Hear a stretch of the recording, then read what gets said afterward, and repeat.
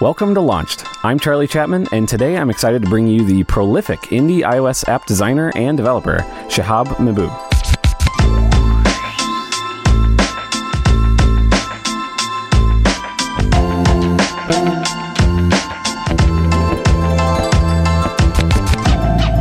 Shihab, welcome to the show. Hey man, thanks for having me on. No, thank you for coming on. I feel like you're one of the people that I sort of became friends with, like before actually launching Dark Noise. And so I feel like, we go way back, which in my parlance is like, 6 months or something like that. But it's really nice to actually finally get to like talk to you in person, because we've been sort of talking and hanging out on Twitter for a while now. Yeah, definitely. Like talking on Twitter comes naturally, but we rarely get to actually talk in person, and we live in different time zones as well. So that's very rare as well. Yeah. So getting to talk over here over the podcast is pretty cool. And the lack of conferences or WWDC this year kind of makes that even harder. So this is sort of a fortuitous podcast timing for me, that I actually have an excuse to get people to talk to me in person, or in vocal person. I don't know, whatever you'd call this. So that's I'm very excited about this. Yeah, it would have been pretty cool if we got to hang out at WWDC as well, but yeah, based on the current global events, that was looking more and more unlikely over the past few weeks, but this is still really good as well. Oh yeah. But yeah, hopefully next year we get to. So to kick off this show, I like to start off with a little icebreaker from the audience.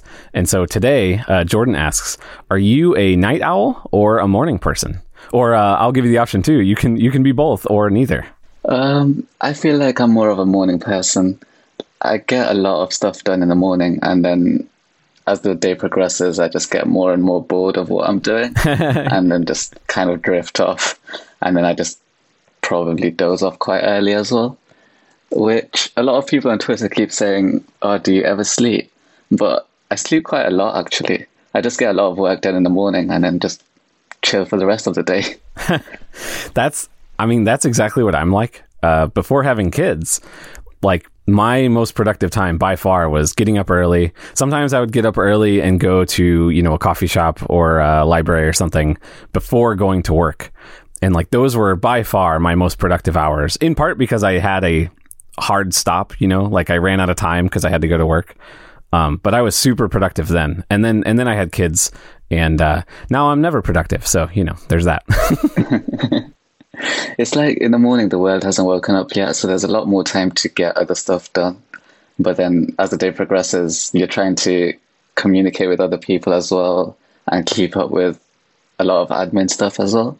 And then that just kind of takes up time. And as the day progresses, it just gets worse and worse. Yeah, that morning, like before everybody else wakes up, it feels like stolen time. Yeah, definitely. Especially if you get up before the sun comes up. And like, I don't know if you feel the same way, but like as the sun starts coming up, you sort of feel this sense of not dread, but you're like, it's almost like you can feel it slipping away from you. Because, traffic starts kind of picking up and people are starting to walk around, and you're kind of like, the world's up now. Now, like I've lost this sort of glorious moment. Maybe that's what night people feel like at night too, but yeah, exactly. I feel like it's your own time that you get to spend doing what you want to do, and then once you have other people around you doing their activities, it kind of feels like, we're all just living in this thing together, and suddenly it's not my own time anymore. Now I have to share. Yeah. Yeah. Well, yeah, that is interesting, because I definitely do think that when somebody is super sort of prolific, or like you're known for having a whole bunch of apps and getting a lot of updates out for those apps. I think there's a almost assumed persona that you're, pounding Mountain Dews and Red Bull late into the night hours. So it's kind of interesting to hear that it's actually more like, the contemplative morning as the sunrise sort of creeps in through the windows. Gives a very different sort of mindset. Yeah, definitely. I feel like the vibe I give off on Twitter isn't what I actually am like, because I don't drink coffee. I'm not your stereotypical programmer. I wouldn't drink energy drinks. I don't program late into the night. So I don't really fit the bill per se, but I'm still kind of trying to get stuff done in that time, which is kind of weird as well. Not really sure how that works.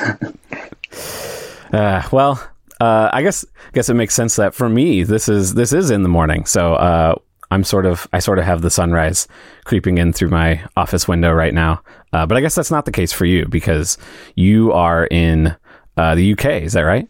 That's correct. Yeah, it's late afternoon. Well, not late afternoon, mid-afternoon over here. So quite different time zones, I'd say. Almost half the world across. Yeah. So, I guess I should end the technically the icebreaker section here. So, if you have any questions you'd like to ask me on the show, you can tweet me at LaunchedFM with the hashtag icebreaker. And I'm starting to actually run a little low. So, if you have any ideas, definitely shoot them my way, and I might ask a future guest your question on the show. So, before we get into Cosmocast in particular, but really all of your apps, I have a bunch of different questions for you there. I want to kind of introduce everybody to you, Shahab. So the questions I ask everybody are, where are you from, which we sort of already covered. Do you have any formal education related to this stuff? And what was your career like prolific indie app development, I guess? Yeah, as we covered, I'm from the UK, which not many developers seem to be. Like, a lot of people seem to be from the US, and there's a few from other places in Europe from what I'm seeing on Twitter. But developers from the UK seem to be quite rare, which is probably just like me not coming across anyone recently. But yeah, that's interesting because in my head, I sort of think of like a big part of the indie iOS scene anyway is UK or European based. Relative to populations. Like, I'm used to things being way more sort of America-centric in a lot of circles I run in, but that is a sort of interesting thing I thought is like, how many of these iOS developers that I look up to are explicitly from the UK? Yeah, it would be quite interesting to see some sort of chart that maps out where indie developers are from and like which time zones they exist in as well. Because a lot of people seem to be active on social media and other places all throughout the day, so we can't really tell either. And it'd be quite cool to see if the large percentage is based around the main tech hubs around the world, so like San Francisco or like more recently New York as well. But I think there's a shift.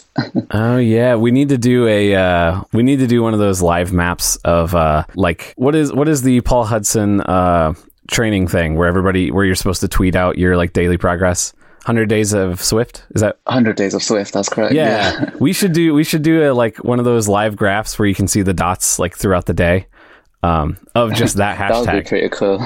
Yeah. Okay. There's a little side project after this. Yeah, I feel like everyone would just be in quarantine. Well, yeah, that's true. Yeah, there wouldn't be much movement.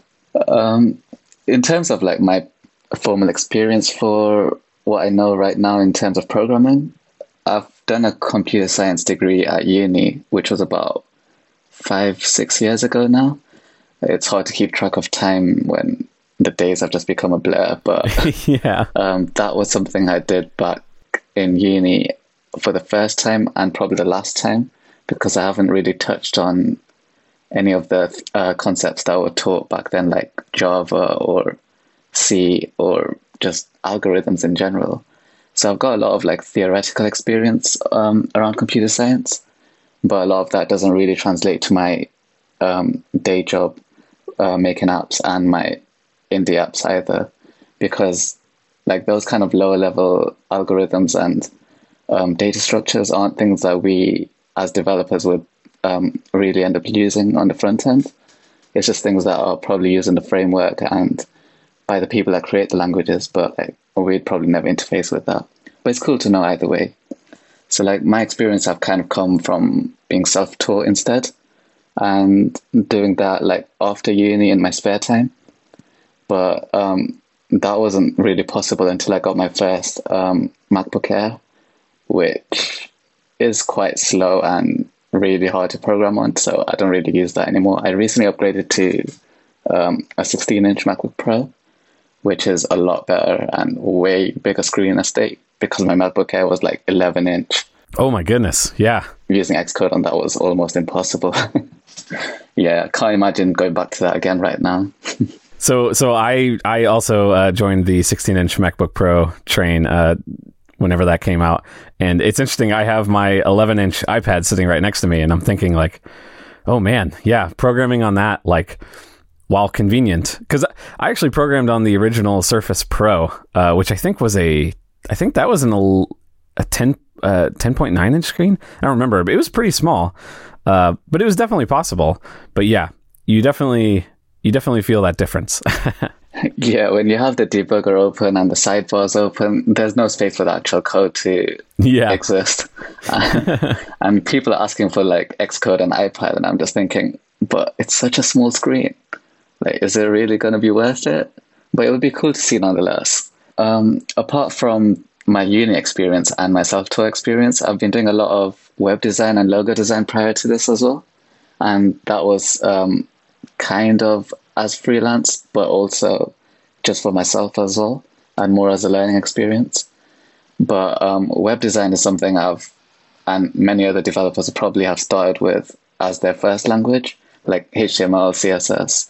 Those kind of things come naturally as like the first steps, because they're not really programming languages per se, but more like markup, and it's easy to grasp concepts and just see results in real time as well, which is something I kind of miss with iOS programming, like just being able to quickly change things and have them change out in the real world, because App Store review times, whilst they have got better, it still takes time. And it'd be nice to see instant results. But then again, this kind of teaches us to be a bit more wary and careful about what we do as well. So, like, I used to just rush out my releases, but these days I'd be a bit more careful. Although there's still a lot of bugs that get through, but that's another thing. Logo design is something I've always been interested in as well. And I kind of translated that across to my apps, where I use them in app icons, and I used to use them in symbols and icons, but now I just use SF symbols, which are a lot more convenient and nicer. And Apple did a great job there. Yeah, and since they're like a consistent set of symbols across all the apps, I think that's helping create some consistency where it could be confusing whenever people would remove labels like actual text and replace them with an icon. It was nice because it was a little more accessible if English wasn't your language, and it took up less space on the screen. But it was not often clear, and still is not often clear, exactly what those symbols do. So the nice thing about SF symbols that Apple released is that like everybody's sort of conforming around a similar set, which hopefully over time will create a more uniform understanding of what certain symbols mean in an app. I don't know. We'll see, I guess. Yeah, definitely. Yeah, there's this feeling of consistency across all of the apps that I see on the App Store, which you don't really get on any other platform.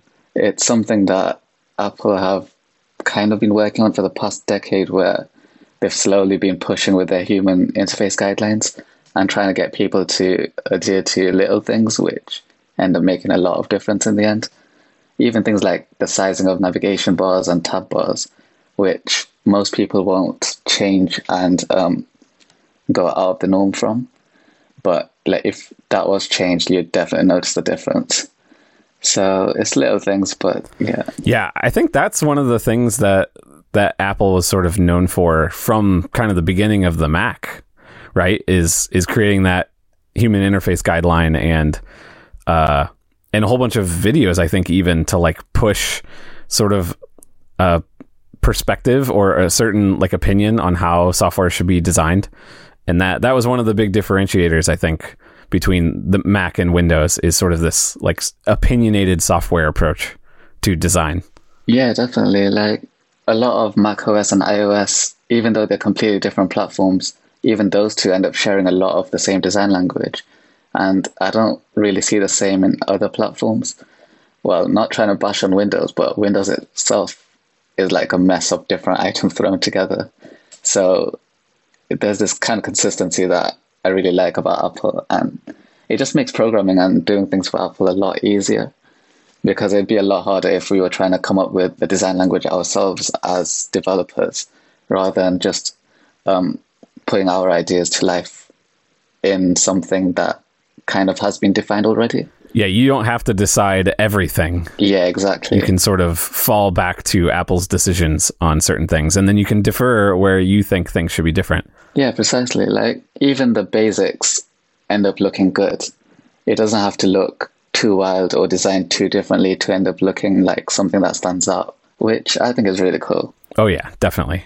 So are you a full-time sort of indie freelancer / developer, or like do you have or have you had a sort of career going through some different companies? So after uni, I worked at IBM for about 2 years, where I was working on the Swift team. This wasn't front end. This was when they were doing Swift on the server on the back end. Oh, interesting. So they were doing this for Linux, which was completely different to working on it for Mac and iOS. It was kind of like a partnership with Apple, where we were talking with guys on the Swift team almost every day and trying to steer the direction of Swift. So we were contributing to like Swift Foundation and a few other like proposals as well. So I learned a lot back then, like having that as my first job outside of uni and getting to work on such a high profile kind of project was quite eye-opening as well. Like all of my Git knowledge and source control and agile practices, that all comes from there as well. Like that stuff wasn't really taught at uni, so I kind of had to pick that up as I went along. And I'm really glad it was with IBM, because they were kind of strict on code practices and how to go about doing things. So that helped like steer my direction towards being a programmer that adheres more to teams rather than just an individual who makes messy code and then doesn't use source control. Although I still do use messy code and sometimes don't use source control, but I try to. So I don't normally try to get too technical here, and I'll throw chapter markers around this, so feel free to skip this, but I'm very curious what your thoughts for Swift on server are, since you sort of had a little bit of early experience with that then. Like, does that feel like a thing that you're interested in? Do you run servers for your apps? It's one of those things that is useful when it's there, but most people don't need it. Like, I personally haven't needed it in any of my apps. I use just local storage and try to keep data on device. But when the use case is there, it's great to have one language that does everything. So it's nice having your front end and back end done in Swift, so you don't have to learn a different language just to create a server. And that's like the main advantage, I'd say, of having Swift on the server, is having like websites made where you can make it yourself and you don't need to rely on someone else to do it, because the code for it is pretty straightforward in terms of what you already know from Swift. So there's nothing new there. I kind of worked on other cloud-based stuff as well, like IBM Watson, which was slightly related because we still use Swift for some parts of it, but that wasn't too much on the server. But it's one of those things that you don't really know what you're doing until you dive in and do it. Right. So like, I didn't really know what I was getting into. And Swift on the server is still such a vague concept to a lot of people. Like, okay, it's Swift and it's on the server. Okay, but what does that mean? And like, it's great for backends, but it's also great for front-end websites.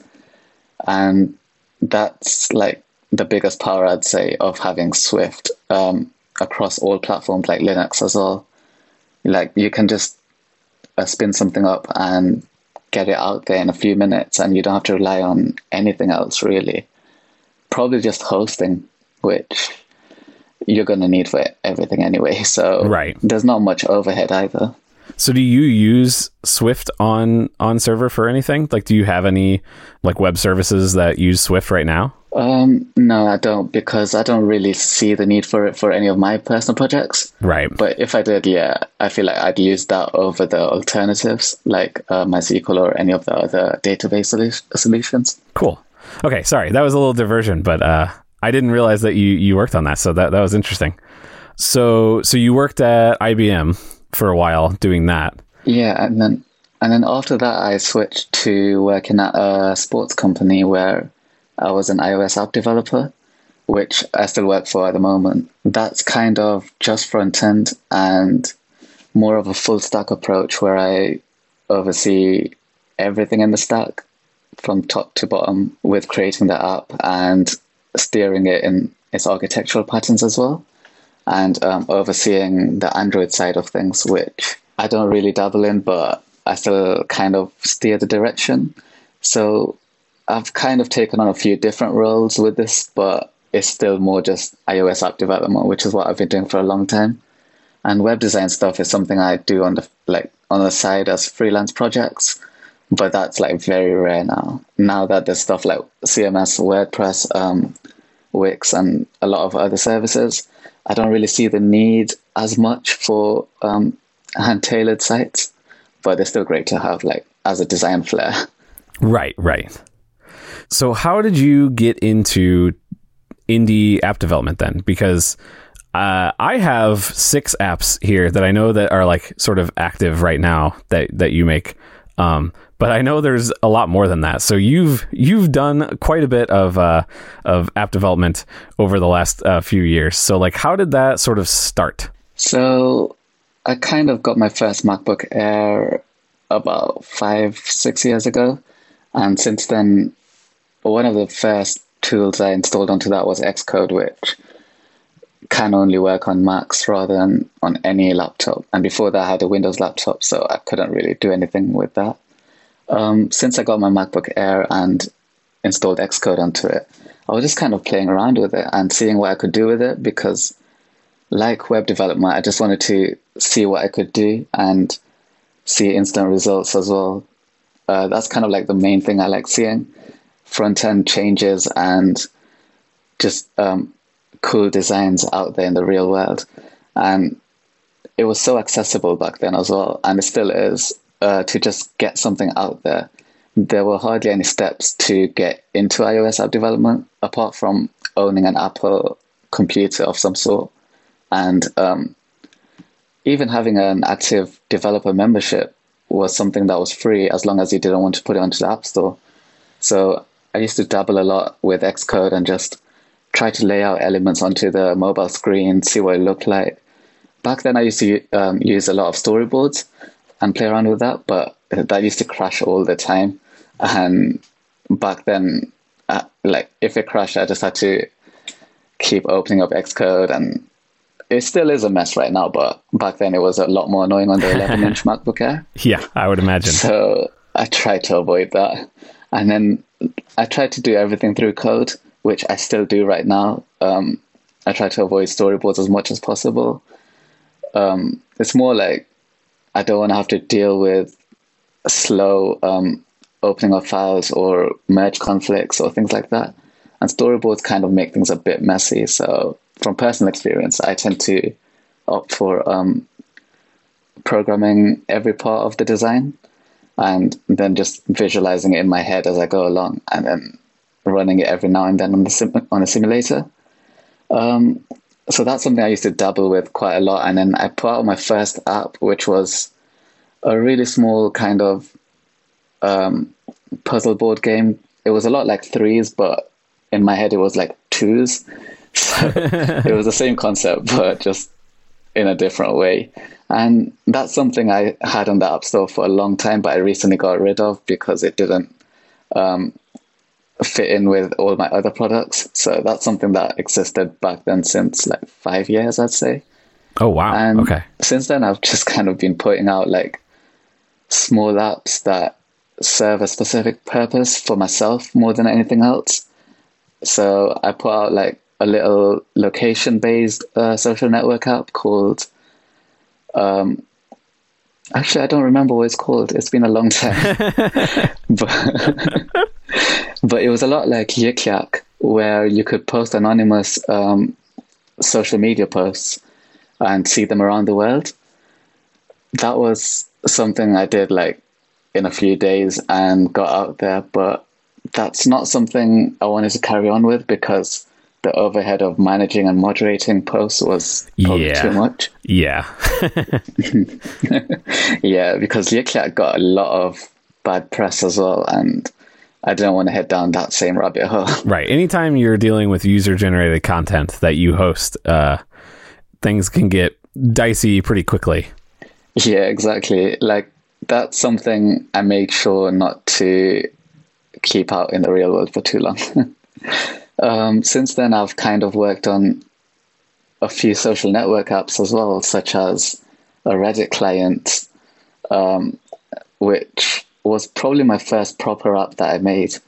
And I put in a lot of like design flair in that, but a lot of it, looking back right now, it looks quite bad and messy, and it doesn't fit the iOS design guidelines at all. But it was quite cool back then to play with. So like, I've kind of been making small things along the way, but since then I've tried to put my thoughts into more of something that a lot of people would end up using rather than just myself or a small subset of people. And that's why I've got like notes apps and podcast apps right now rather than the small games or things like that. So do you have any idea like the number of apps you've published in the store? I think it's close to 10 probably. Man. Or more. It's probably more. Over about 5 years. But a lot of them have been quite small things. Yeah, they've been small things, I'd say. Like, I made a sentiment analysis app where you can paste in any kind of message and it'll tell you whether it's positive or negative and which parts are positive and should be changed, which parts are negative and should be changed. And you could do the same from Safari as well. So it had a share sheet. So like every app I've kind of made has tried to incorporate some kind of new technology that I've learned along the way. So like share sheets or iPad support, dark mode, etc. Those kind of things I've kind of learned along the way. And now in my apps, I try to add all of them in. But yeah, it tends to be a lot of work trying to do all of that as one person. Yeah, it's interesting. So like, if you're familiar with _David Smith, the app developer who's been around since, the beginning, and was sort of known throughout all the circles as the guy who'd like pump out apps. Like he'd come up with an idea and he'd just push it out. I think even more so maybe than what you were doing, since that was like his full-time job. But one thing I've always wanted to ask him, which I'm going to ask you now, I guess, is how do you deal with having that many apps out in the store?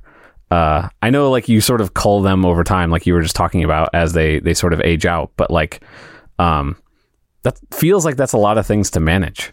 Yeah, it kind of is a lot of things to manage. I tend to dedicate a few days a week to each of my apps, depending on how they're performing. So my most popular app will get, like, let's say 3 or 4 days of the week, and I'd work on that and then push out an update to the App Store. And then the next day I'll work on something that's getting a little less traction and push out an update immediately after I've finished working on that one.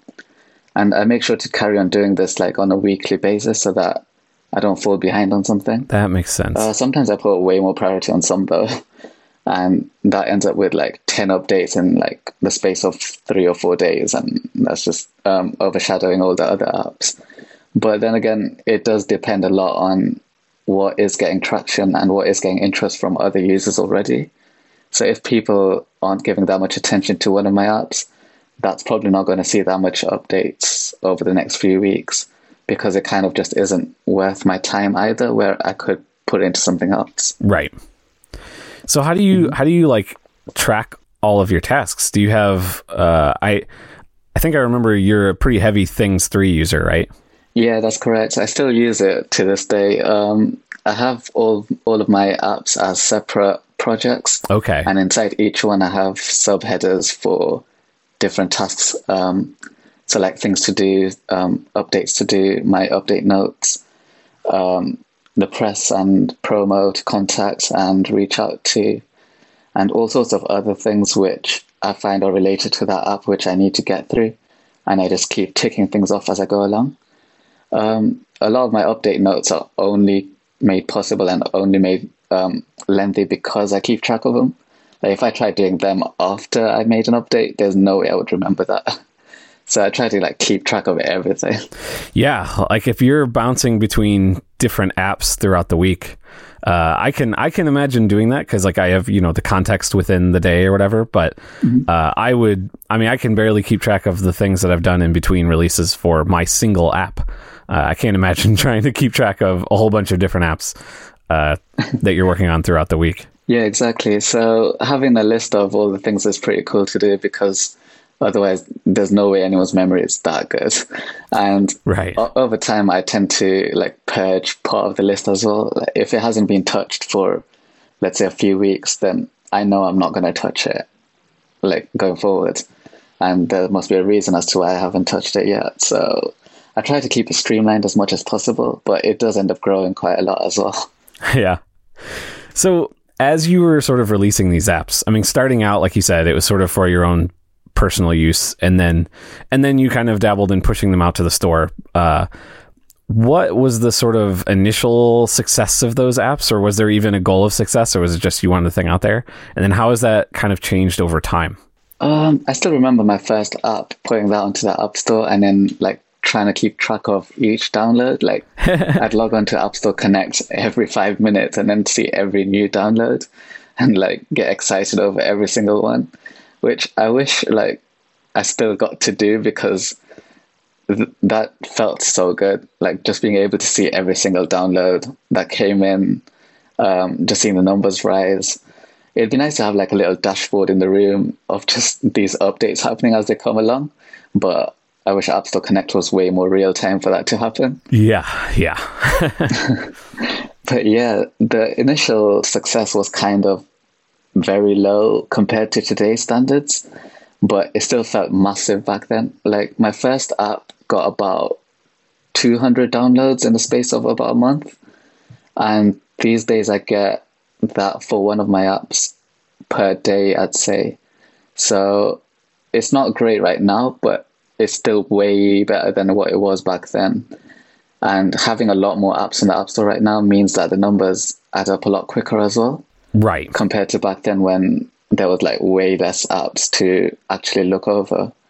And each one of those kind of led to their own like paths, which some were really successful and some weren't at all. Like my Reddit client was liked by a lot of people, but all of my other apps, they kind of didn't really sell any units.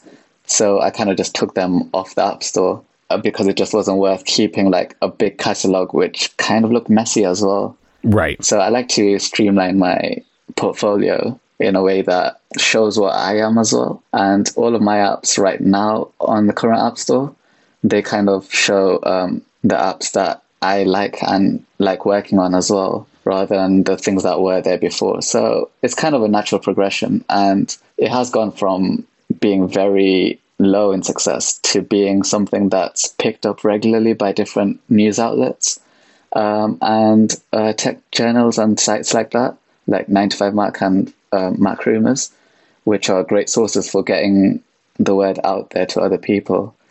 But like these kind of things, I wouldn't have ever imagined being on any of those sites when I started out, because they were just things I would like read every day and just see other people's apps. And it just never occurred to me that it was possible to be on that and spread the word through that as well. Like it seemed so unattainable back then, but as the days progress, like it's more and more attainable to do all the things that were hard to do back then. And it has been a natural progression. Like nothing has happened overnight yet. Like each day sales get slightly better or slightly worse.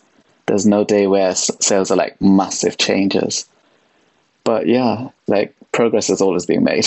So what would you say is, I'm sure it's a whole bunch of different things, but what's kind of the big things that have changed for you over time?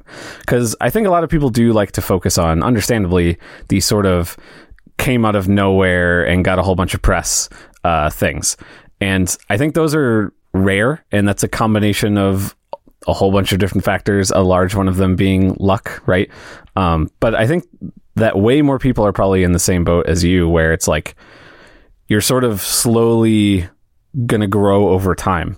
And I'm curious, what are you doing today differently? Is it just the profile that you've sort of built up over time, or are you doing things pretty actively differently than you did back then to kind of get more attention and build an app that's maybe usable for more people or whatever? Yeah, I feel like luck plays a massive part in a lot of these things because yes, the effort is there and you try every day to get the word out there and to make your app a little better. But no matter how good your app is, it won't get seen by anyone if you don't do the press side of things. And no matter how much you do the press side of things, that won't get seen if the correct people aren't seeing it. So there's a whole kind of route of you got to put in all the effort and then hope that the luck kicks in as well. So it's kind of been growing followers on Twitter, hoping that the right people see it, reaching out to the right press contacts, hoping that they're kind of awake to see it as well. Just little things like timing things and making sure that when you launch a product, it's done at a time that doesn't clash with anything else. Like I was pretty close to launching Cosmic Cast when the Magic Keyboard got announced. So that was close with that, and I didn't want that to clash. And there was all the rumors about the iPhone SE being launched in that week as well. So I kind of didn't know when to launch, but you kind of just have to take the plunge as well and see what other people are saying and kind of gauge the market. It is a lot of luck because I don't think I've taken any steps that are different to what other people have advised to do, such as reaching out to the correct press contacts, emailing people, trying to post regular videos about what you do as you go along, just trying to refine your app and push out frequent updates. These are all things that a lot of people tend to do, but I think it does rely a lot on who sees it more than anything else. And if the right person sees it, then it could spiral into something a lot bigger. And I've kind of been lucky in that sense that a few of my followers are like high profile enough to spread the word much more than I would have been able to. And that's kind of been really helpful. That makes sense. So it's luck, yes, but like it's not one big lucky moment. It is a lot of persistence and work with lots of moments of luck sort of peppered in. And because you keep being persistent, you keep getting those or are able to capitalize on those, I guess. Yeah, definitely. Like both of those things go hand in hand and you need one to make the other one work. And being persistent is probably a major part. Like if you only put in the effort like one day of the week and don't do anything for the rest, it could probably still work out amazingly, but maybe that day wasn't the day something gets seen. So it is about being consistent and putting in constant effort, but we all need a break as well. So right. Not really sure. So one other thing before we get into Cosmicast, that's sort of related to having all these apps. And if you don't want to talk about this, I totally understand, but you've talked about multiple times on Twitter how there's sort of this like following of people who, every time you release something or post something to Reddit or something like that, there will be a series of a couple people in the comments who are just like, beware of this developer. They never support their apps. They just release something that's really pretty and then abandon it right away. And you've talked about it a little bit. I can say from personal experience as somebody who follows you and sees how much more work you put into all of your apps than I put into my one app. It kind of like hurts me. And so I have to imagine that kind of gets to you to a degree. And I doubt that those people are listening to this show, but I'm really curious, like, one, like, you know, what do you say to that? And then two, how do you deal with something like that? Or is there something you can do about it?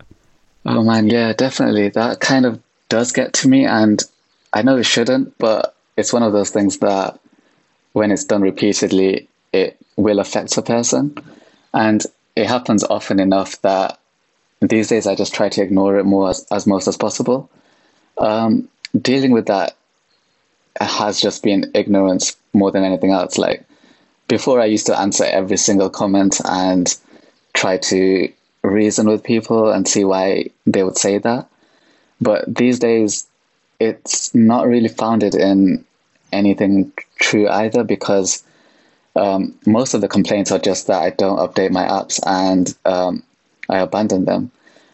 The abandoning part, kind of, yes, because as we talked about, there are some apps in the past that I've stopped pursuing, especially one called Bluebird, which was a Twitter client, which I stopped selling because the Twitter APIs changed about a year and a half or so ago, which kind of crippled all third-party apps and made them mostly unusable. Like, just the timeline feed would be usable, and that wasn't really much use to anyone. Right. So I had no choice really to stop selling that. And that was something I kind of communicated across on my socials and other places as well. And people will obviously still be hurt that the app that they once bought isn't there anymore. But then again, if they had bought it already, it should still be on their phone anyway. Yes, they won't get new updates, which won't get worked on because that doesn't exist anymore. But at the same time, the apps had to kind of be stopped. And regarding updates, I do kind of update my apps as often as possible. So I'm working on it like as frequently as I can throughout my days. And all of my apps across the line that are currently on the App Store, like probably the last update on the oldest one is about 2 weeks ago. And they're frequent enough that it's about a week apart. And each one is lengthy enough that it's not just like minor bug fixes and changes, which a lot of other apps tend to do. Yeah, that's why I said it kind of gets to me personally, because one, it gets to me personally because, you know, I have empathy for a person who I respect on Twitter, but also it gets to me personally because I know how often you update even your most sort of unloved apps on the store. And then when I compare to how much I update Dark Noise, it doesn't look good on me. Let's put it that way. And so it's sort of this like, ouch, like, man, if you're considering this app to be deeply unupdated, then like, I don't know what I don't know. It's just it's a frustrating thing. And I have empathy for users at the same time, right? Because from their perspective, you know, they're used to apps, built by giant companies where they're making their money not from, you know, the app itself. Like most of the time they're free, right? And they're used to those updates that are done by giant teams of people at these big companies, and they come all the time really fast and free. And here they paid, you know, a whopping, you know, $2 or $3 or $4 for an app. And so they invested in that thing. And in their head, they want that to be that this thing they paid for should be moving faster than this thing that they get for free from this other company. And so I wouldn't expect users to have thought through or understand all the deeper mechanics of how that stuff works. But it's very frustrating because I don't know how you properly communicate all of that context to people at a broad scale. And once things kind of turn, it seems like then you get these comments and then they can like compound on each other, and it creates this sort of, I don't know, frustrating thing, which you seem to deal with very well. And I really respect you for that. But it frustrates me at least. Yeah, you made a really good point there about how big companies will push out updates frequently, and they're the ones that are usually most prominent on the App Store, and that's what users are used to. It's really hard to communicate across to users that it's not just big companies that make apps. Like, a lot of us are just one-man bands, and people that are just like them are like not much different either. And communicating that across is pretty hard because even if we do it on the App Store notes, that will probably never be seen because most people leave their apps to auto-update. So they're never coming across that. Right. We won't do it through App Store, through app banners, because that's just annoying. Can't do it through Twitter, mainly because then it kind of looks like you're just bashing on people as well. So there's no real medium to say these kind of things out on as well. We just kind of got to trust that the users have some sort of empathy and see that the stuff they're getting is worked on by real people. But yeah, I kind of just wait on support emails and then try respond to those as nice as I can. But those are kind of rare as well. And a lot of them tend to go through App Store ratings instead. And Right. they leave negative reviews, which you can respond to, but it's not like a two-way channel where it's like a message not a board or something dialogue. like that where you can kind of exactly, yeah. So I wish Apple had something in place where you could talk to customers, but also at the same time, that would open up a whole other kind of worms as well. Right. For people using it for promotion or something. Yeah, and that would get abused quite a lot as well. So it's good how it is right now, but at the same time, it could be better. There's no real way to deal with customers like that from my own personal experience because they're kind of hell-bent on proving their own point across and trying to educate other people. Like in their head, they see it as them saving other people from something. And that's kind of hard to stop because then I become the enemy to a mass of people. And that's kind of a weird state to be in. Yeah. I wonder how much has to do with the fact that you do release a lot of apps. So like, despite the fact that you are still pushing out updates for all of your apps that are out in the store, I can maybe like there's like a feeling that, oh, you've abandoned this app now because you're putting out a new one. Because that seems like that's less of a common thing. Like it used to be, iOS developers would have multiple apps in the store and you'd kind of throw things out and see what stuck. And it was sort of this like playground for innovation. And a lot of the apps you downloaded wouldn't really take off, both from the user's perspective, like they would download it and then they might not use it very much. And from the developer perspective, like they might build it and then nobody really uses it. So they kind of move on. And it was this place where we could all just sort of play around with this new medium of touch. But it feels like we've moved into this era of indie devs where a lot of indie devs now will release one thing and try and make that kind of their thing. And that's why subscriptions, it feels like, make a lot more sense in those cases, because it's like you're sort of building not just a product, but a business on top of this one single app.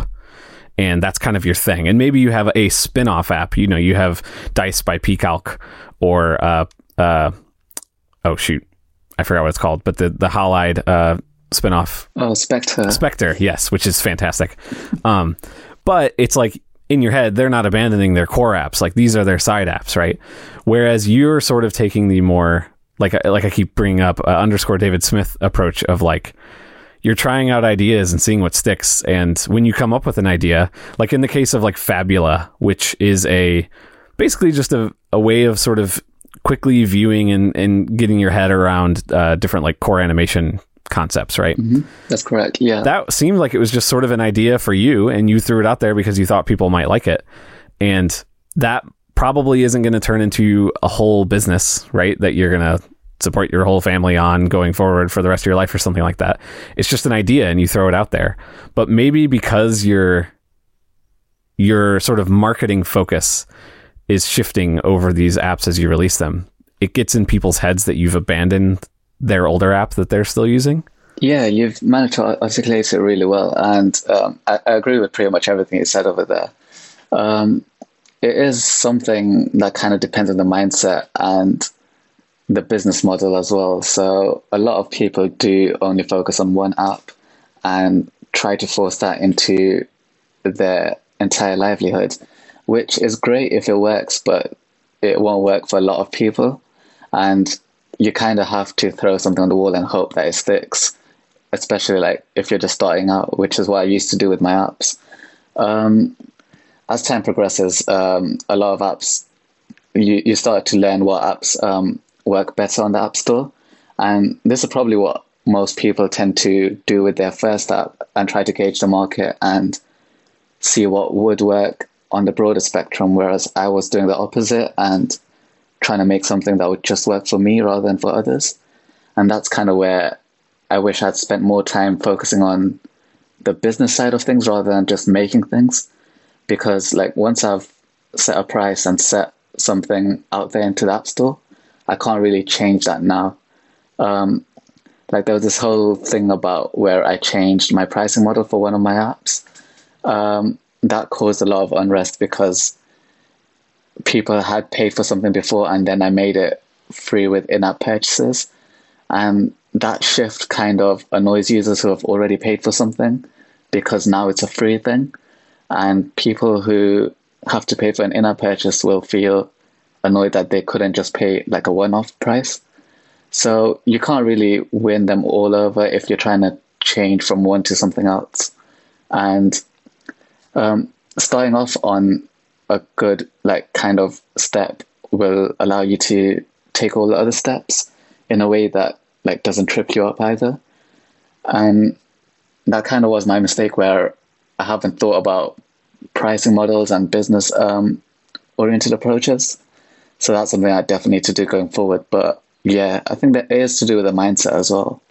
Like a lot of developers tend to release things and then keep that updated forever, which is great. But it always feels like, how are you managing to live on that one thing? Which is where like subscription models comes in. Exactly, because we don't have paid updates as a thing that you can do in the App Store.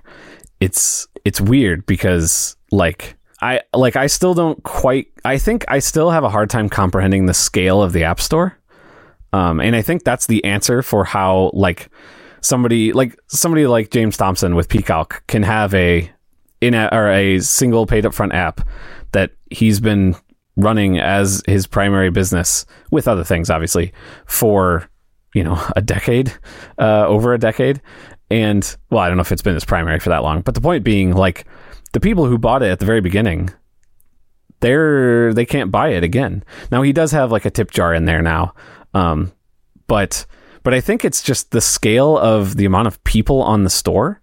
If you can get into this sort of upper echelon of apps that get featured a lot and get lots of press all the time, I think in one of those cases, because of how many people are just on the global app store and the amount of people that sign up for their first or get their first iPhone because they're growing up or whatever, kids coming into the system or older people getting their first phone or whatever, I guess just that growth is what can allow you to have this for for a pretty long time.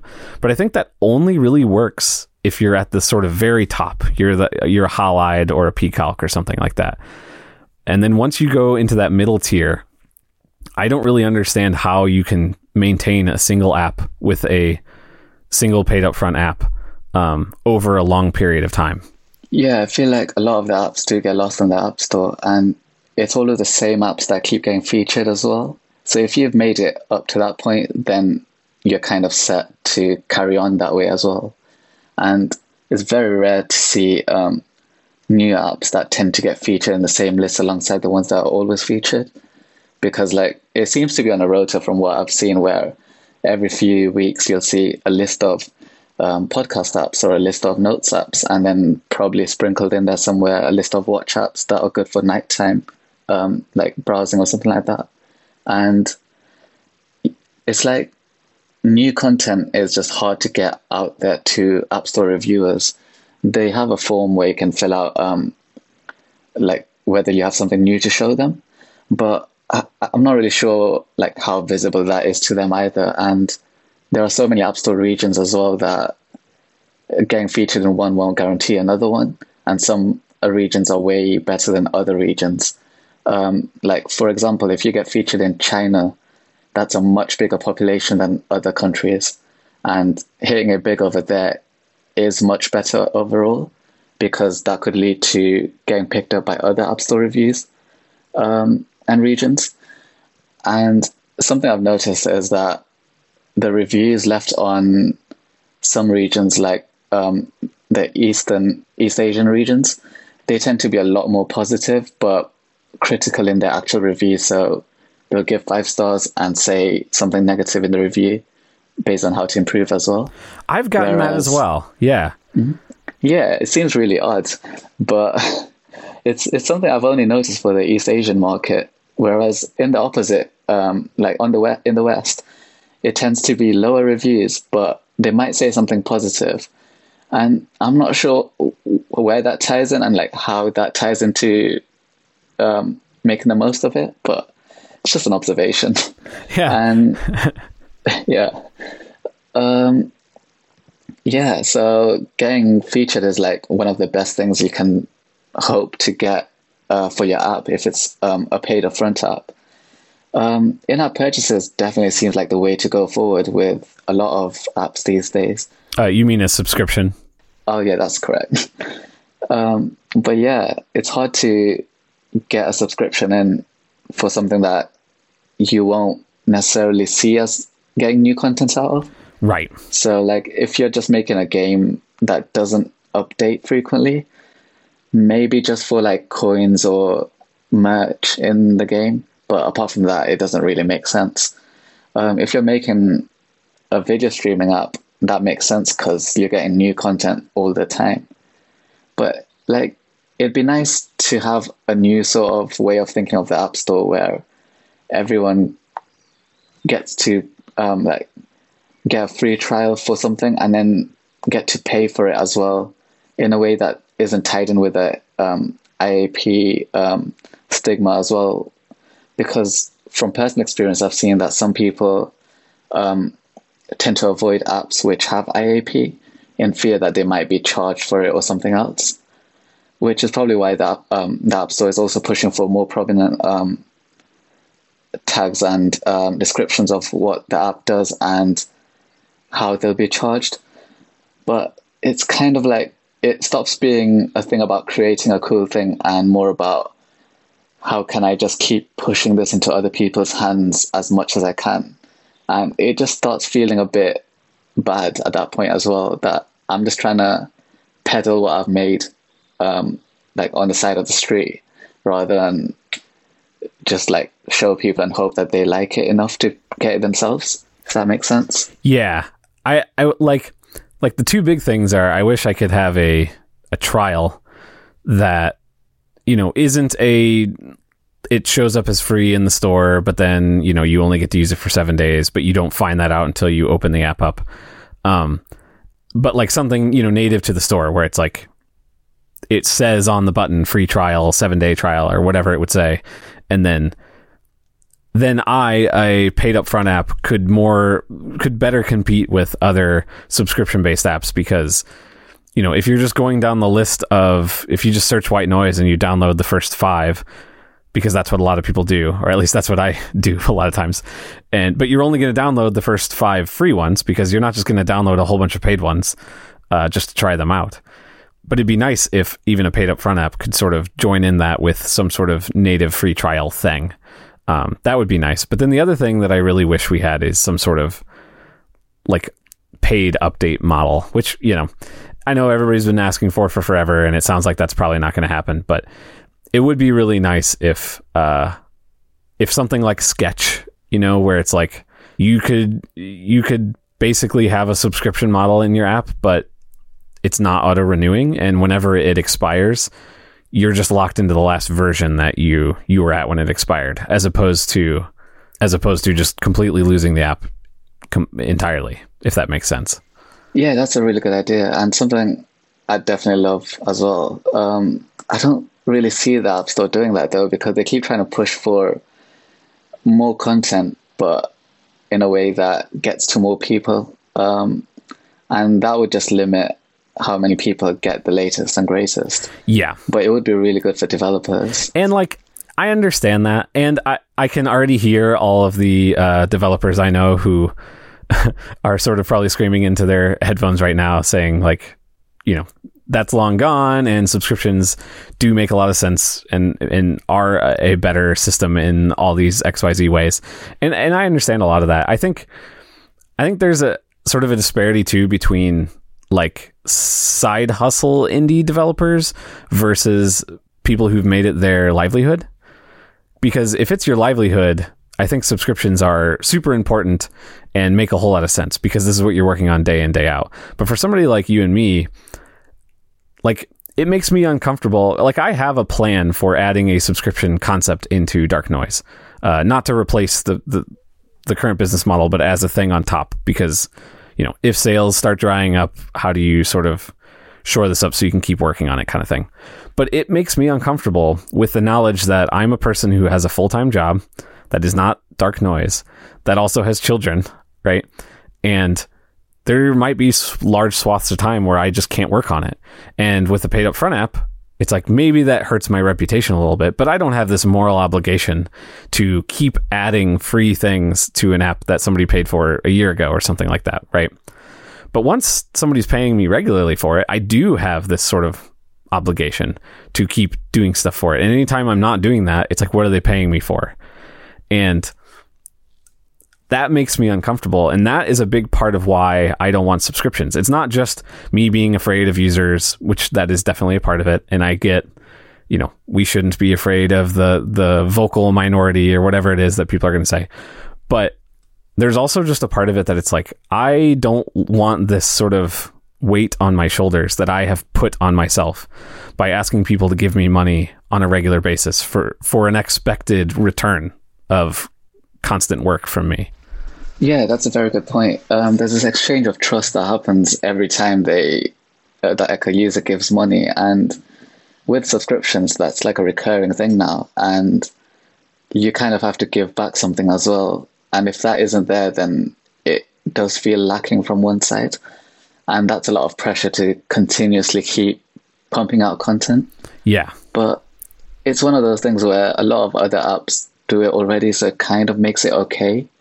But we're all going into this kind of race to the bottom where everyone's just trying to get the worst of things in a way that works out best for long-term business.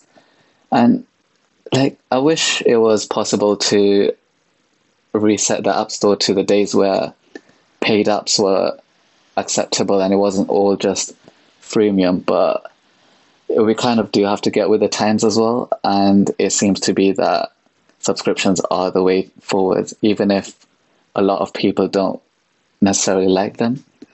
And the point you made about there being a disparity between indie devs, that's something I've seen a lot as well, where the term indie dev seems to be clumping in a lot of different kind of developers, where some people are just like us two, where we're single developers working on our own side projects.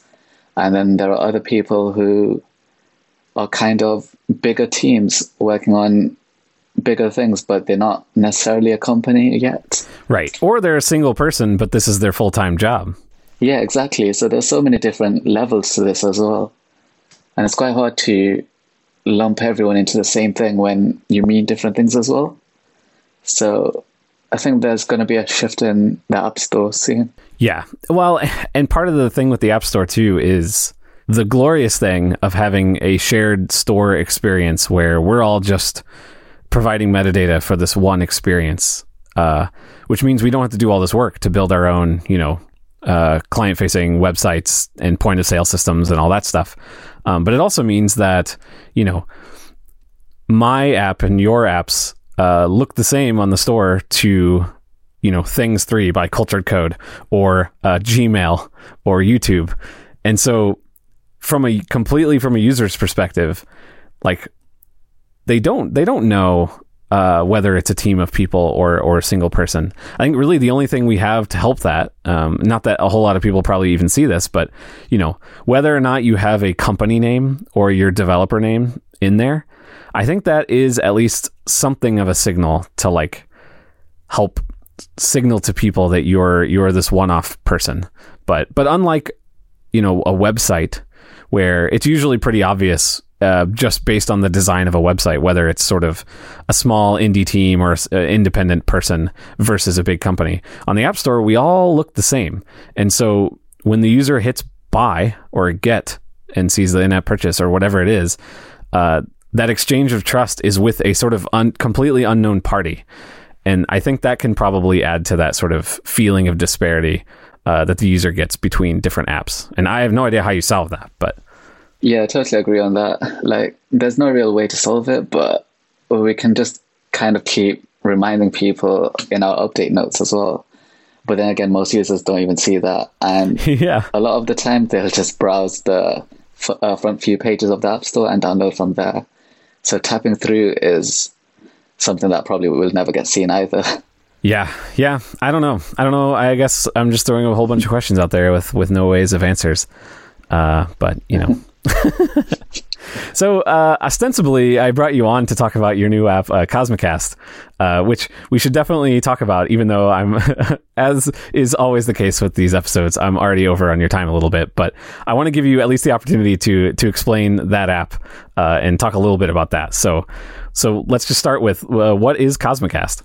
Yeah, so Cosmicast is a podcast player with a kind of semi-skeuomorphic, or some people call it neumorphic, kind of turntable vinyl aesthetic, which spins as the podcast plays. So it's kind of a throwback to vinyl records, which never really did come to podcasts, but that's unrelated. And that lets you see, browse and play podcasts from the iTunes App Store or the iTunes Store. And it lets you do it in a way that's minimal and quick and easy. It's more of an extension of the podcast app, but in a way that looks really nice as well. And it's got a bunch of features like silent skipping, dark mode, alternative app icons, sleep timers, and it's a universal purchase as well, which means it's available on every single platform, including watchOS and tvOS. And it's even on CarPlay, is that right? Or it's being worked on? That's correct, yeah. So yeah, it is on CarPlay as well. That was another thing I wanted to bring up in the whole, you don't support your apps thing. Like, all of your apps at this stage are universal apps at this point, right? All the apps that you have in the store, you have added support for most, if not all, of the different Apple platforms, right? Yeah, that's correct. So all of my apps are now supported on iOS, which is iPhone and iPad, and macOS, and nearly all of them on watchOS as well, apart from one or two. And Cosmicast is on tvOS as well. So they're all on as many platforms as they could be on. Like, Fabula is not on watchOS because it didn't make sense for me to put that one on. Right. But that would have been on as well otherwise. So back with Cosmicast then. So you have CarPlay support, and my understanding with that is that's kind of a tricky one to get like entitlements for. Like, Apple doesn't just let anybody add CarPlay support. You actually have to like apply, or somebody from Apple has to grant you, a heavenly scroll that gives you access to the CarPlay APIs. Is that right? Yeah, that's correct. So I had to reach out to Apple via some form that was kind of obscure and hard to get to. And then from there, it kind of sends an email off to someone at Apple, and they respond back in about 3 or 4 days with a notice saying that they've added the CarPlay entitlement. This isn't something you download, so it can't really be shared or anything like that.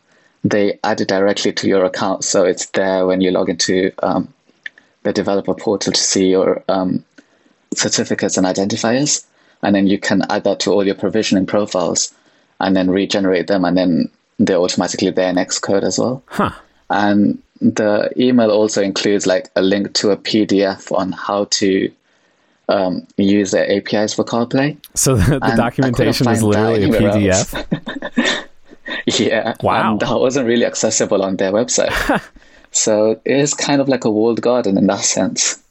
So it's pretty limited, right? Like, I haven't been able to test your app with it yet, but I'm assuming you weren't able to do your rotating album with the little arm that comes across in CarPlay. Is that right?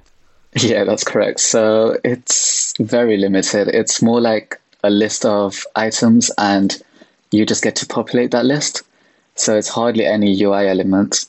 You just get to put in the data. The UI is pretty much the same across all CarPlay apps, and you can't really change that. Yeah, I assume that's like a safety thing. Yeah, and they've got to make a scale on a lot of different CarPlay devices as well. I've seen some that are really long and wide, and some that are short. That makes sense. So yeah, there's that as well. So what made you want to do a podcast app? Are you a pretty like avid podcast listener?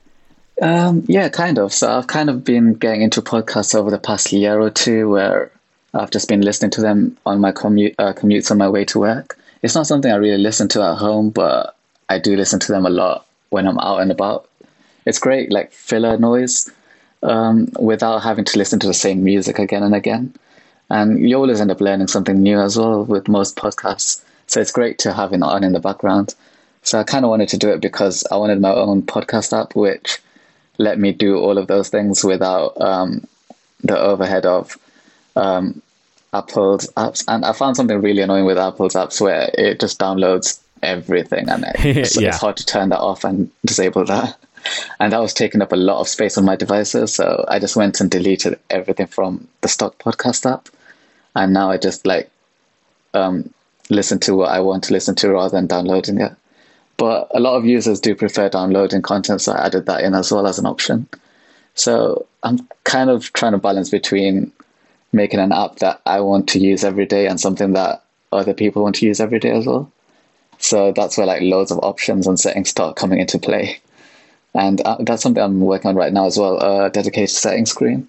And hopefully that'll give users a lot more like fine tuning to what they can do in the app as well. Yeah, it's interesting because you sort of entered a space that's very heavily represented, not just by lots of apps, but by, you know, a couple very high profile apps, including even one by Apple. And so I'm kind of curious how you decided to like approach that and how you tried to differentiate. I can say from my perspective, I think the spinning album art with the arm that kind of comes across, and I think most importantly, using the term semi-skeuomorphic in your sort of marketing copy, I think that was kind of genius, because almost every article I saw written about it use that term, and like I'm projecting a little bit here, but I'm going to guess that specific thing caught a lot of people's eyes as like, oh, this is like a fun throwback to a thing that we all kind of love. But you didn't do it. You didn't like replicate an iOS 6 podcast app. You just did it it feels like a modern app, but it has these sort of elements layered in. And so that was kind of a cool way to differentiate. But once you have that, how do you like move the product forward, I guess? Yeah, so that is definitely what I tried to sell my app as, something that looked really good and brought about a feeling of nostalgia to some extent.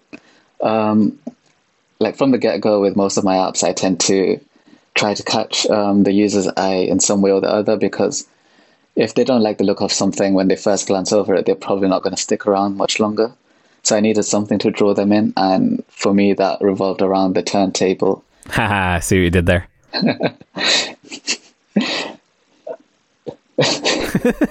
And well, so everything revolved around that, and a lot of people keep asking why I didn't use cassettes and a more like podcast based approach, similar to what they did with iOS 6 with the I think it was iOS 6, or it was probably way before that with the podcast app. Well, iOS 6 was like the last of the skeuomorphic era, so I think we all just ascribe everything to iOS 6. Yeah, that's very true. So that was something a lot of people asked why I didn't do it that way. And honestly, it's because I didn't think about it. I wish there was like a more profound reason. I mean, but I think it would have felt like you were copying something as opposed to making something new. Yeah, that's true as well. So Elvin on Twitter made an iPod click wheel app recently, which got a lot of attention and press as well. And that was really cool. Oh yeah, Elvin. Yeah. And that was something a lot of people enjoyed because of its nostalgic elements.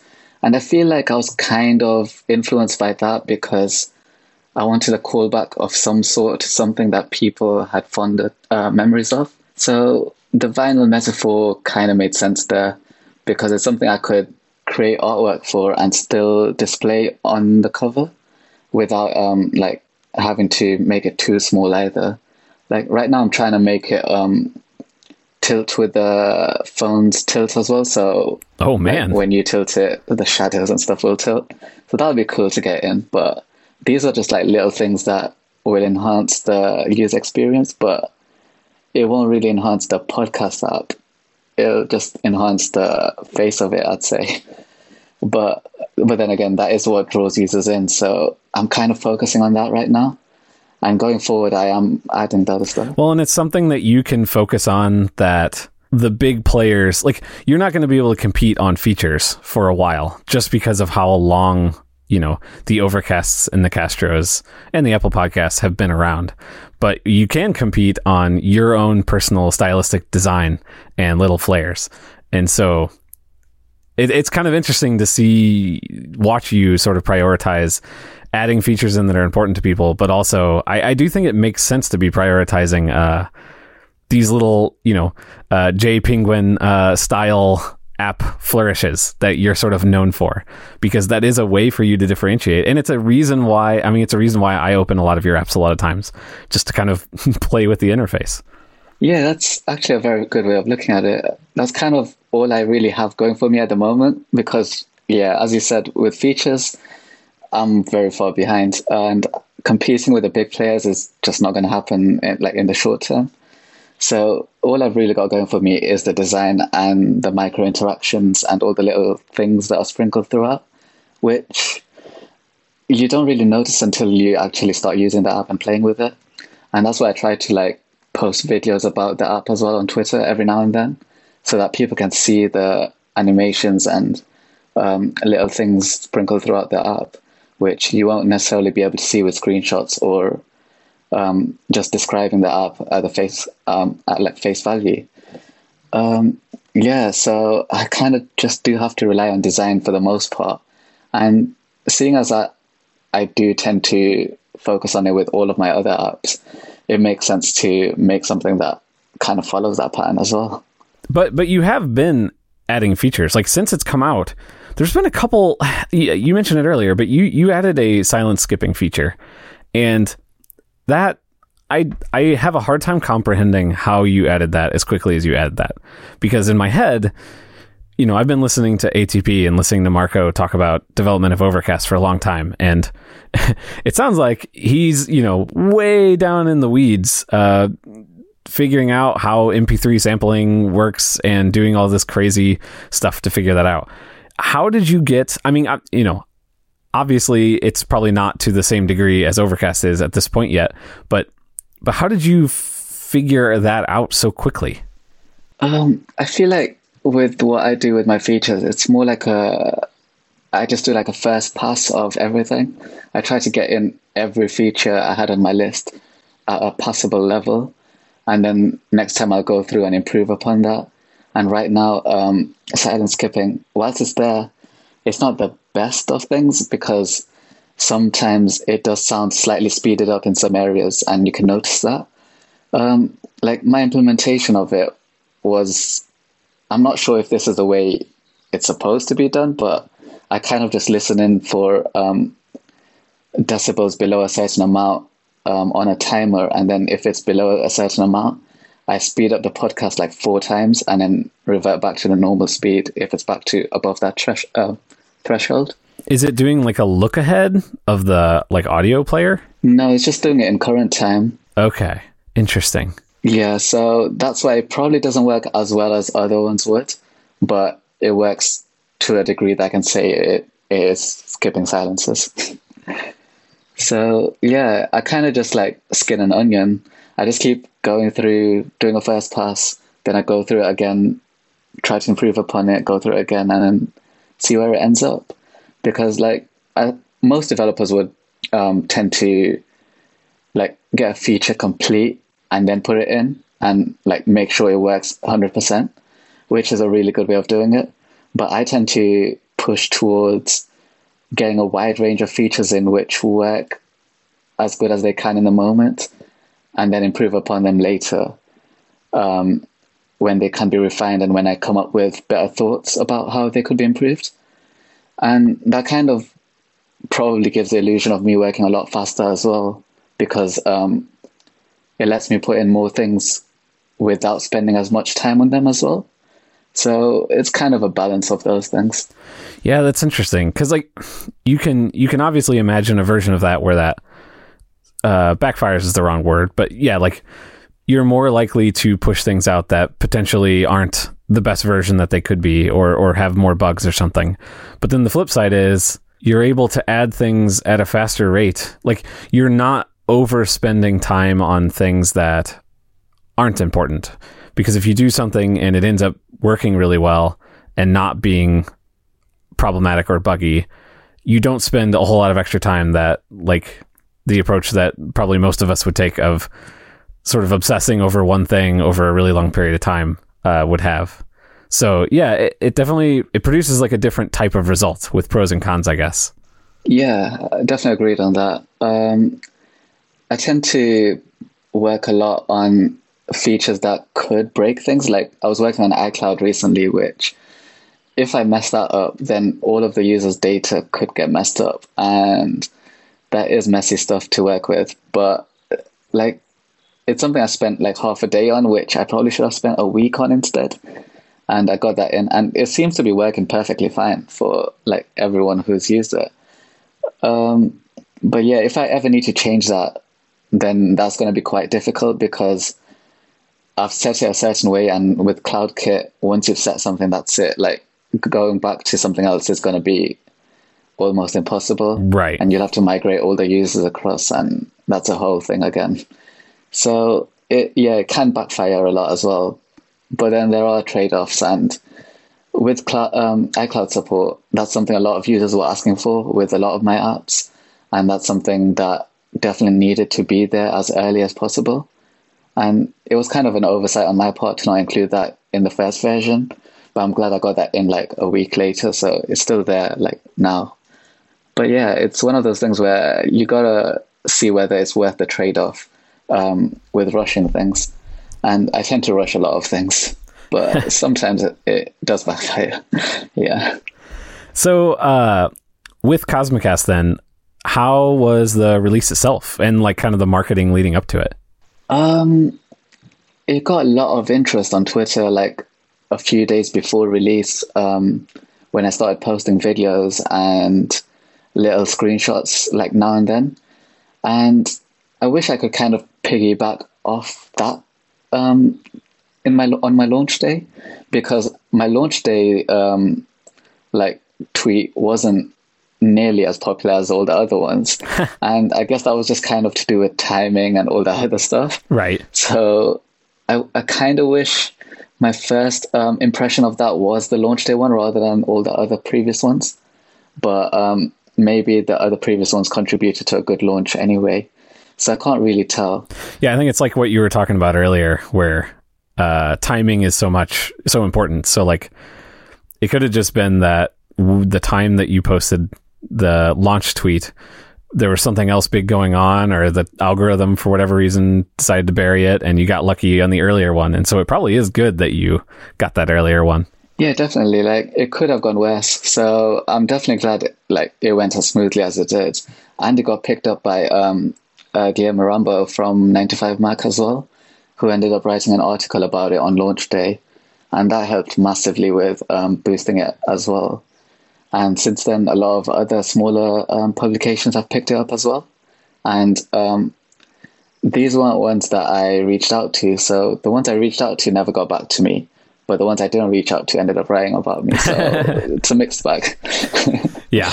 And just yesterday, Mac Rumors ended up writing an article which led to probably my best day in sales. Oh, nice. Ever. So that worked out quite well. It feels like launch day wasn't necessarily the best day. It's all the other days that came after it, and the slow increase of revenue over time, and then like getting picked up by other news outlets, more like has a trickle down effect rather than just a big impact on day one. I should have done a lot more for for like day one, because I only reached out to a few press and was kind of hoping that it get picked up on Twitter as well, but I didn't account for like just not reaching enough people out in the wild as well. There's no real way I can think of planning a launch to be successful 100%, but like you just gotta hope that it works out, I guess. Yeah, and it went as smoothly as it could have. Well, that's good. I think really you can ascribe all the success you've had to your choice of podcast art in your screenshots in the App Store. I think. Oh yeah, definitely. Yeah, I think that actually reminds me of something else where I actually had different screenshots before I posted those ones, and when I submitted that to the App Store, it got rejected for containing screenshots which I didn't have permissions to use. So I kind of had to gather and get permission for different artworks that I could show in the screenshots, which I'm sure I came to you for as well. Oh, for like what podcast art you have to use? Yeah. Yeah, I've heard that from people who do like music apps. They have to like generate fake music album art for their App Store screenshots, because they can't just use I don't know U2 or whatever album art, because they don't have like permissions for that. Yeah, that makes sense. Like it would be a massive copyright and legal battle otherwise. So I'm glad they kind of picked up on that anyway. Yeah. It's just interesting because I don't know that I would have thought of that beforehand. Yeah, like it did lead to a lot of changes and having to go through all my screenshots for iPhone, all the different sizes. Yeah, iPad, especially when you support every single device Apple makes. Yeah, it becomes quite a pain. Oh man. Well, Shihab, thank you so much for coming on here. It was really fun getting to talk to you and take up more of your time than I asked for. Thank you for having me though. Yeah, it's been really good talking to you. So the one question I ask everybody at the end of the show is, and I think I actually forgot to warn you. I usually warn people, so apologies. If feel free to take all the time you need. But what is a like person or people out there that have inspired you in your work that you'd recommend other people follow? There's so many. Like a lot of the people I've interacted with in my time as an iOS developer, they've kind of shaped what I do and how I approach things. Some that come to mind are James Thompson from Peacock, who's like been around for a really long time, and he's really helpful in the developer community as well. So he's been a great source of inspiration. And frequently brought up on the show in this segment. So James is definitely an influential person in this world. I'd also add Christian Seelig into that, because his Reddit client, Apollo, has kind of influenced me into making my own kind of apps where I put in a lot of different areas all around the place. That's kind of a weird way of explaining it, but like making it as complex as possible without being complex in itself. And he's done a really good job of that with Apollo, like something I use probably every day. And I'd probably say like Jordan Morgan and Curtis from Slopes as well. Like those guys have been around for a long time as well, and they're pushing what we can do with apps as an indie developer and getting noticed by Apple and larger corporations as well. So they're pretty cool. There's so many people I follow on Twitter who I look up to, but like it's hard to come up with that just on the spot. Yeah, no, that's why I normally warn people, and I apologize, but I will hard second all of those. Those are all people. Actually, all of those except for Curtis have been on the show. So maybe Curtis, if you're out there listening, get in touch, because we need to solve that. We need to get the not trifecta, quadfecta. I don't know what you'd call that. All of Shihab's influential people need to be on the show. I think that's what I'm saying. So Curtis, call me. No, but I would definitely second that. And like Curtis's podcast Independence was one of that and Under the Radar by Marco and _ David Smith, who have brought up a bunch. Those two podcasts were deeply influential for me, especially on the like sort of business side, leading up to the launch of Dark Noise. So yeah, definitely agree with all of those picks. If this was another podcast, I'd probably include you as well. But that would be a bit weird. I'll take it. I can always use more inflation of my ego. So, so thank you again so much for coming on and letting me badger you with questions. Where can people find you and all of your work and your apps? So I can mainly be found on Twitter at JPeguin, which is JPEGUIN. So it's like a mix between JPEG and Penguin. One of my favorite Twitter handles. Yeah, I'm not letting go of that one. So good. And yeah, so you can find me on there. You can tweet me. My apps are on the App Store with my name. Yeah. Awesome. Thanks again for coming on. Looking forward to whatever next you do, and downloading and just obsessing over all the little UI touches that you put into that. Thank you so much. That really does mean a lot. Thanks for listening. If you'd like to discuss the show, you can find me on Twitter at @_ChuckyC or tweet the show directly at LaunckedFM. You can also discuss the episode with me, other listeners, and sometimes our guests on our dedicated subreddit, r/LaunckedFM. If you like the show, I'd really appreciate a rating or review in Apple Podcasts, Overcast, Breaker, or whatever your podcast of choice happens to be. And you can find show notes and more at launchdfm.com.